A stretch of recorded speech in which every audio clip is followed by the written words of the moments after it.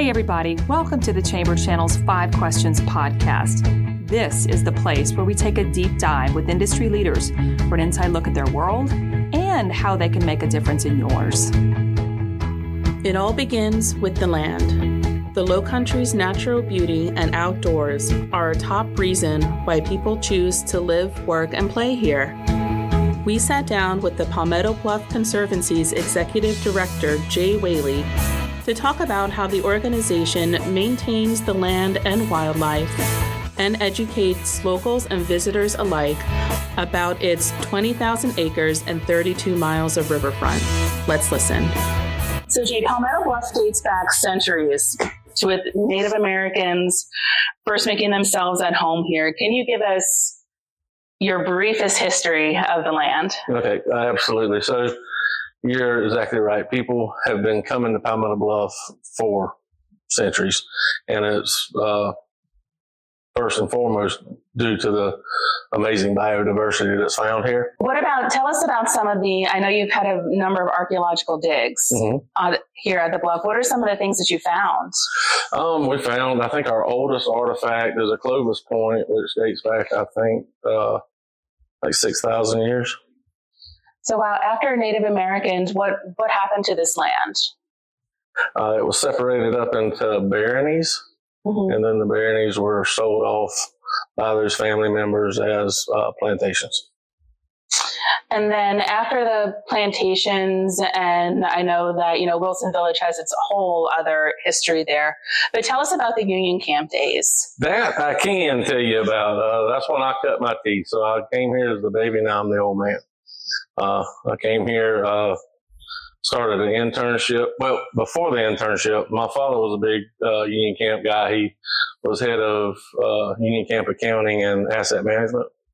And Sox Calder was the CEO at the time of Union Camp, and Palmetto Bluff was his baby. So every year he would do a father-son hunt. And I would get to come over with my dad and hunt one day a year on Palmetto Bluff. Started when I was about 10. Now, it was just one day a year. But if you knew anything back then about Palmetto Bluff, it was you were the man if you got there. Even if you were 10 years old, you were the man when you got to come here. And all of my friends knew it. So it was a great experience. And then later on, Anton Witherington was over land resources, and he would bring several groups out here a year. So I went to being able to go one day a year to actually being able to come over and stay at the old Union Camp Lodge with the hunters. That was just an amazing deal. The camaraderie was great. So fast forward, told my daddy when I was 13 I was going to come to work out here. Went to college at Abraham Baldwin Agricultural College, and I knew that to get a job in wildlife, one, you had to pretty well be top of your class, but you had to have that on the ground experience. So I sought after the first quarter I was in school, I started making the phone calls, trying to get in to start an internship. Well, started interning with Anton doing some mapping work, and that led me to Charlie Bales, which was over game management at the time here at Palmetto Bluff. He ended up being over all of Palmetto Bluff. He's a great man and my mentor, and was my boss for many years. Charlie asked me to come to work at Palmetto Bluff with him, and I've been here ever since. So 32 years working on the same piece of dirt. Wow. So when the land was, sold in the early 2000s for residential development, why was it important at that time to create the Palmetto Bluff Conservancy and develop its mission? Yep. So one thing Palmetto Bluff has been blessed with from the start, they're really good stewards of the land. You can take it all the way back to R.T. Wilson. You can take it back even further than that. The people that lived here love the land, and even though Union Camp was going to start development, International Paper, sold Palmetto Bluff. And once they sold it, once a year went past that buyer, we got into the Crescent Resource Days. But regardless, they knew that Palmetto Bluff was a special place. They knew it was a gem, and they knew that they wanted to make sure that they had safeguards in place to make sure that they did right by the land. And that goes from them to now to the new owners. Why is it so important, though, to conserve this land and to conserve this space? I mean, 20 plus years on, it's still, a huge part of the mission here at Palmetto Bluff. And how does that play into like the greater Low Country? Well, I always say anybody can develop land. All you got to do is have an outline of your land that you're developing, put in an overlay of your wetlands that you can't go into, and then start drawing lot lines and roads. But and too often it's done like that.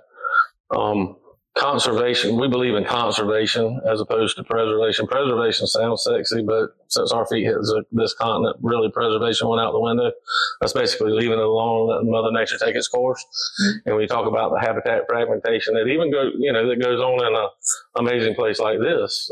Think about other places around us that aren't focusing on these wild areas. Habitat fragmentation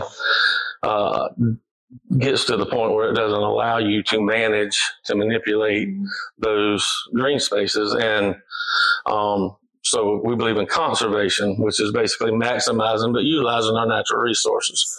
So, I've got River Road Preserve. It is in conservation in perpetuity, but it's in conservation. I can go in and manipulate it to best suit the habitat types that are found there, plus the flora and the fauna that are found there. Mm-hmm. And what sort of outreach do you do to help educate not only the residents here in Palmetto Bluff, but also, the visitors that come in and visit the inn and, Greater Bluffton?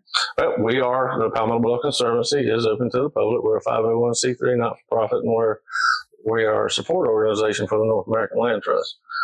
We are open to the public, and we do over 300 lectures, field trips, hikes, talks a year, and it all falls on several pillars. It falls on historical and cultural resource conservation and preservation, ecological research, which is so important, and land and wildlife management. Tell us about some of the animals you can find back here. If you can think it is here, if it's within range. Well, it's so funny because, you pull into the place at Palmetto Bluff and you see the woods and you see, some of the beautiful houses here, but you don't realize that there are some of these really cool animals back here. Oh yeah, I mean we have everything from the smallest rice rat right on up to the bald eagle, the white-tailed deer. The eastern wild turkey, which is the species that we manage for, because the wild turkey is an umbrella species, and we manage for that species. Everything else benefits. All we have to do is tweak our management just a little bit. If you can think of it, raccoons, opossums, gray fox, red fox, coyote, bobcat, and not to mention the 300 or 400 species of birds that visit here or that live here. Right now we're getting our neotropical migrating songbirds coming through. Mm-hmm. So that's always a treat. And I've got some really amazing birders that work with the Conservancy. So this is a time of the year that they really look forward to. So if, somebody comes to visit the Conservancy without knowing much about, the land here, the local landscape, what is one thing that you hope that they walk away with? What is one piece of knowledge that you hope that they learn? That we believe in conservation as opposed to preservation. And, you can take it all the way down to your lagoons. Somebody can't sell you $1 million lot on a retention pond, but they can sell it to you on a beautiful lagoon, right? First and foremost, these are retention ponds, but when you put conservation to it, we always take it to the next step. Once they start naturalizing, once they start holding a good dissolved oxygen content, then it's stocked with fish. So now you can utilize it for more more than one thing. We try to preach conservation as much as we possibly can. Well, thank you so much for making time and talking to us about conservation in Palmetto Bluff. All right. Thank you. Thanks, everyone, for listening. The podcast continues to grow, and never miss an episode of our 5 Questions podcast by subscribing to the Chamber channel on Apple, Spotify, or wherever you get your podcasts. Take a moment to download, subscribe, and leave us a review. It helps us reach more people.